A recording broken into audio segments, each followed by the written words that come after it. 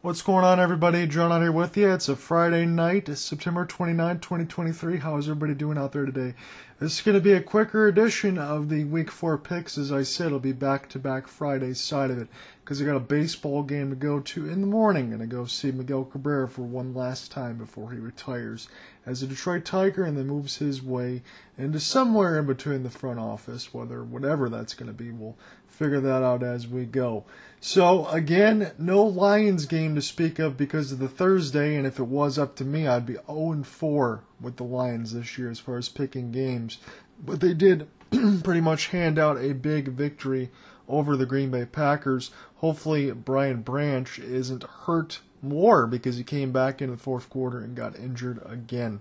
So last week, I actually thought I was worse than I was when I initially posted. I was 6-9, still not very good. That has dropped my record to date 22-23, so I'm falling below 500. And again, as I've said, if you kind of take my picks and do the inverse, well, at this point it doesn't help you because I'm going about 500 anyway. So my picks just aren't worth anything right now, but we'll try to get that back above 500, even though I said last week I felt better about those than I did. And now going into it, this is going to be a little bit of rapid fire. So whether or not you believe me, I don't do a whole bunch of prep as far as doing all these picks, and I look around what people say, and I see the consensus and kind of give my own thoughts a little bit. I'm not a pro. I'm more tailored to the lines of the NHL knowledge, MLB and NBA. NFL is my distant last side of it, but I do the picks because doing the picks against the spread and doing the league, I said, figure why not? We'll make content out of it and do the write-ups at the end of the weekend, which is what I usually do. So the picks, sometimes I do well, sometimes I don't. That's the way it goes as far as betting and all that. But just bet within your limits, especially when you're using my picks. So Jacksonville and Atlanta. Jacksonville's at home. And again, and the side of it, when I looked at some of these things in Week 3, they got blown out by the Houston Texans 37-17. Is that just a weak runoff?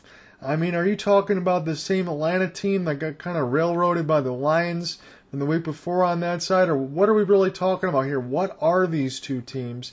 It's only 3.5 that Jacksonville has to cover, but I am hoping that Jacksonville has more of a one-off situation and they can bounce back. It seems like their personnel is too good to continue to get pounded like this and just not show up in certain situations. But they're pushing my last straw, and we're just in Week 4 here. Now we get the extra game over the last few years. So, you know what? I'm going to take Jacksonville, but this is trepidation that I'd probably stay far away from. Buffalo and Miami. So Buffalo fans are probably hoping for a lot of snow. I don't know if we're going to get that in Buffalo, New York this time of year. Not yet at this point. Miami getting 2.5 points. So Buffalo has been good of late, and Miami has just dropped a 70 bomb on the Denver Broncos, who are not very good. But that offense has been humming along like crazy. Now, the one thing going into it, as far as if you value these stats or not, I believe Josh Allen is 4-1 in the last 5 games against Tua. So that's going to have you lean against Buffalo on that side. But until Miami's offense actually gets slowed down, I'm just going to go ahead and take the 2.5 points and take Miami. Even though it's in Buffalo, I believe in their offense, and it was a 37-3 drubbing against the Commanders, or you got the 70-20 drubbing on that side. There's got to be some kind of meeting in the middle, and I think it's going to be a close game. Maybe Buffalo does get the edge, but I'll just take Miami at this point. Minnesota and Carolina, teams that have not won yet. And again, I leaned to it last week. I wasn't very confident. At least I told you that in the outright. If I had to pick one last week between the Chargers and the Vikings, I took the Vikings out of pure desperation in the NFC North. Well, now they're 0-3, and they're playing against Carolina. It's probably the easiest matchup they're going to get to date at this point, whether or not it's Bryce Young. If Minnesota doesn't win this one, favored 3.5, then I think those betting lines are really going to start to turn. So I will take the Vikings. Again, I'm going to go with the desperation theme and figure out a way that they would get it done. That's my thoughts on it, but we'll see if that ends up coming out to fruition.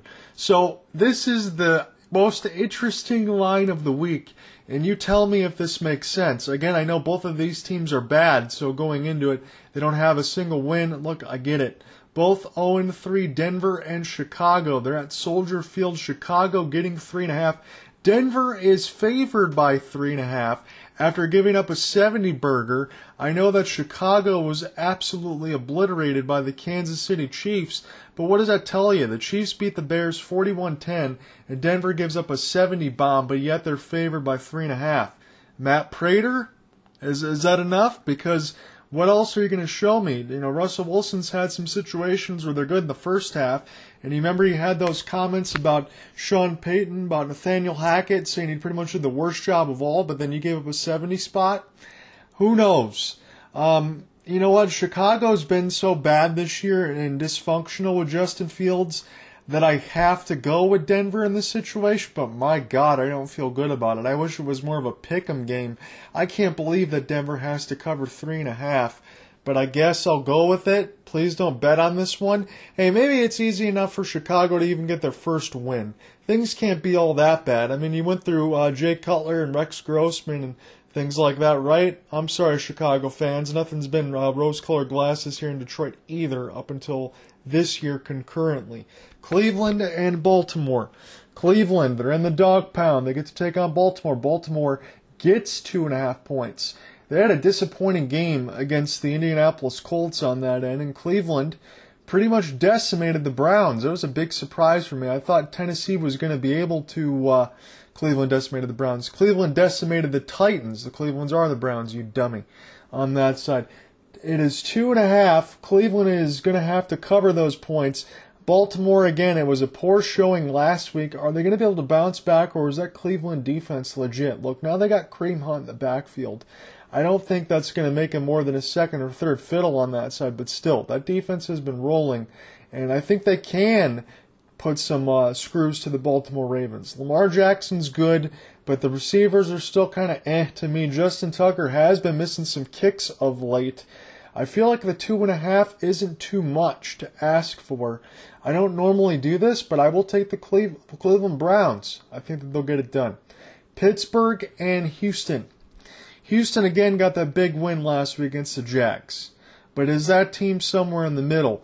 And for the Pittsburgh Steelers, they won a couple games in a row, coming off of the win against the Browns the week before and then the Raiders last week. It's only 3.5, but I think Kenny Pickett and crew can get it done. I like Mike Tomlin on that side. I think they're farther ahead, even with C.J. Stroud or whatever. I know it's on the road. Give me the Steelers. Give me the experience. I think they cover the 3.5. This one is a pick'em game. Indianapolis and the L.A. Rams. Indy's at home. They only have to cover 1.5. This is one of those situations after coming off the win in overtime against the Ravens, and you have the Rams in a pretty much pick'em situation. As I told you last week, I was able to get that victory with the Bengals only because on that end, they just had to have it on that side, but I don't think they covered on that end. So unless it was 2.5, no, they did. It was 2.5 for me. It was 3.5 for you guys, so you wouldn't have covered it. I got lucky by a point on that end, but still. The LA Rams and Indianapolis, I really don't know which way to lean on this one. I'll be completely honest with you, but I'll go with the home team. I'll go with Anthony Richardson on that side, and then we'll see for Puka Nacua if he can continue, because he didn't have a great week last week. If that continues, if Stafford plays a little bit better. But Zach Moss has absolutely been rolling, but he's going to have to go up against Aaron Donald in that defense. Yeah, man, I kind of want to take the Rams, to be honest with you, but I guess I'll just lean with the home team and see what happens. New Orleans and Tampa Bay. Tampa Bay now gets 3.5. New Orleans favored. So in this situation now, with the injury, and then you get an opportunity for Tampa Bay after getting drubbed to go ahead and get points. I'm just going to go ahead with the Tampa Bay Buccaneers. I think they bounce back. 3.5, that seems like a close enough line anyway. I'll just go ahead and lean with it. Give me the Bucks. Philadelphia and Washington. Washington gets 8.5. Look, they got pounded by the Buffalo Bills. No shame in that on that side. But the Philadelphia Eagles, I've been saying all year, again, it's been the easy button. It's been the Staples button. Well, you don't have those stores anymore on that side for Philadelphia. If you take them, you're pretty much guaranteed a victory. I'm going to ride that until the wheels in the train fall off. Give me the Eagles. I know 8.5 sounds like a lot, and maybe even Washington can cover because I don't think they're a bad team, but I'm going to go ahead and take Philadelphia.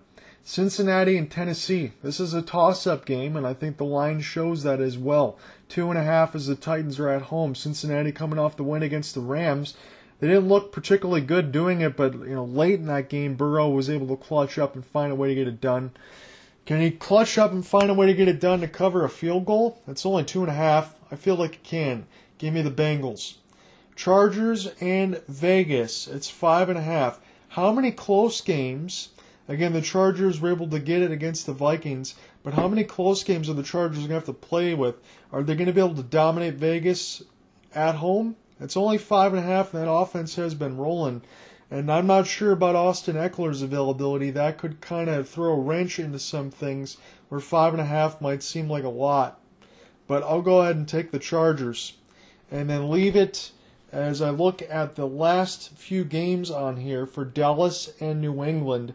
It's 7.5. Dallas really didn't do so well for a lot of the bettors out there because I imagine a lot of you picked the Cowboys in the 12.5 against the Cardinals, and that even ballooned a little bit more to 13 and 14 on that side for some sides. But now it's only 7.5. I know it's Zeke Elliott on the other end. He wants to be able to show something against his former team, but it is Mac Jones on that side. Look, Bill Belichick, I think, is good enough to be able to cover 7.5. But I really need to see Dallas in a little bit of a bounce-back game here. I understand that getting the win, that's all they really care about. They don't care about the other bettors out there. But New England isn't really a good offensive team, and they really need to bounce back from what happened against Arizona, because not only did they not cover, they flat out lost. So I think Dallas needs to be able to play a better game. I expect them to do so at Jerry's World. I know 7.5 is a lot. Maybe take New England, but I'm going to go ahead with Dallas on this one. San Francisco and Arizona. Arizona's feeling themselves on the road after taking out the Cowboys, but now they got to go play the 49ers. I think the train's coming. Give me the 49ers. It's 14.5 on my side, but I'm taking it. I'm going with the Niners. Kansas City and the Jets. 9.5 in the Meadowlands. Kansas City's offense has been rolling of late. Zach Wilson, again, I do feel bad for him. I feel like I say that every week on that side. But if Kansas City's offense continues to hum, and I know the Jets' defense is good, I don't think the defense is able to hold out forever. And Kansas City is still able to show some things on defense of late that surprised me that I didn't think was going to hold, but maybe they're a little bit better defensive team than I give them credit for, given it's a second year for most of the young players. I'm going to go ahead and take the Chiefs on the road, having to cover 9.5, and that leaves me to the Giants in Seattle.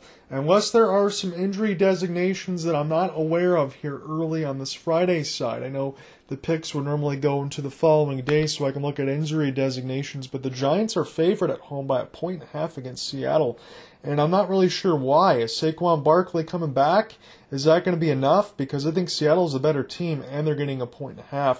I'll take Seattle on the road to go ahead and get the points and win the game outright. So let me close by saying this. We got all our picks in, but I want to give you an NBA 2K update, and then I'll give you an MLB update, and I'll tell you about the NHL stuff. I'll do this really quickly. So what I found out was I got the NBA build to 92 because you can play on the lower rec side of it. Look, I know it's lower rec, haha, easier matchups. No, really not so fast on that side because over the last few years, again, I've been making more of the rim runners because the shooting's a little bit outrageous in some of these other games. It's easier to get those double-doubles and contribute for the rebounds and blocks and play defense because most people don't know how to play in the post and in the paint, and I can at least do some of that. Now I decided on the next-gen side for the PS5 I'll make a guard. I'm going to give him a 96 jump shot and give him the best chance. So the jump shot's fine, but it's still kind of the same thing based off if it's not green, it's not in. And no matter how many badges you had, look, I know a lot of this stuff was on bronze. I'm still working the way to Amethyst and Hall of Fame for the badges side, so I hope that clears up. But on the rec side, if it's not green, it's not in. That makes it tough, and that would be fine. I would totally be fine with that being a more difficult game and for guards and things like that. I get it. That's what you want to have. You don't want to have everything be so easy. I'd be fine with that until I saw some of their gameplay and then when I started playing online, not just from the My Career stuff. In between speed with ball and acceleration, you could have a guy with 25 excel and you could have a guy with 25 speed with ball, and he'd still be more than my double 86s on both sides. It would be the same speed across the board from 0 to 100, or 25, which is the lowest, to the 86 I have. So from 25 to 99, it's the same across the board. I understand that might give you some badge differentiation as far as what you can equip and unequip based off your rating, but that made my speed advantage that I thought I was going to have a pain. And then seeing me get it triple teamed because the rest of the other players on the team can't shoot, that makes life a living hell. So if you're still not playing with friends in the rec and you're still stuck in people that can't pass, hate to tell you that jump shot build and speed build, that might not be the one either. Big man still might be the way to go. That'll be the secondary build as I continue to amass VC via other methods as we talk about, and then figure that out in the wash because I don't want to spend money. So yeah, word of warning on that side. I did the best I could with the build I have, but there's going to be some issues. And then on the other end, we'll close it out with two other things. Major League Baseball scheduling.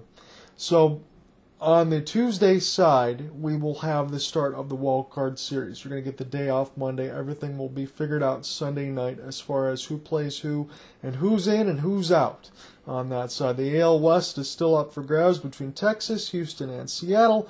Then you have the Arizona Diamondbacks and Chicago Cubs in the National League trying to figure out who's going to get in. So on the Monday night side, I will post in the community tab and in Twitter, X Spaces, and on the Facebook side of what I'm going to cover as far as a wild card side. As long as rain doesn't get in the way, it'll be a full series of wild card of the two teams going against each other. Let's just say that it's Seattle. So it'll be Seattle and whoever else goes. I'm going to cover the full 2 or 3 games in that wild card. It is best of 3 between the Tuesday, Wednesday, and Thursday side. And then the following week will be the start of the NHL season. Alec Nava is going to have the Pittsburgh Penguins and the Chicago Blackhawks. It'll be Sidney Crosby versus Connor Bedard. I will have the nightcap in between the Vegas Golden Knights and the banner-raising ceremony against the Seattle Kraken. And then Wednesday will be with Cooper Hopkins on that side between the Calgary Flames home opener against Winnipeg Jets, and then Don Tottingham on Thursday.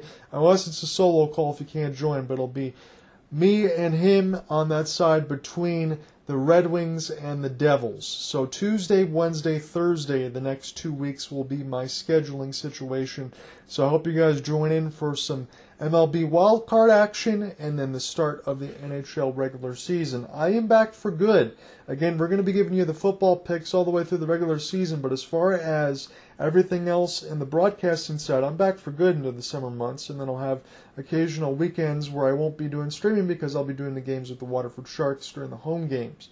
So, though it's my schedule for the next 2 weeks, I gave you a 2K update. NHL 24 launches next week, and for the love of God, I hope it's decent. I haven't played the game in 3 years because the only other sports game I can stomach right now at this point is MLB The Show. I know it's not what it used to be, but it's still leaps and bounds better than any other sports game. So whether it's just a little bit of EASHL or some hot moments, even though I don't play hot, but I do like the missions, get a chance to play against the other cards and dream teams and things like that. That could be cool against the computer, and then playing the online versus with friends.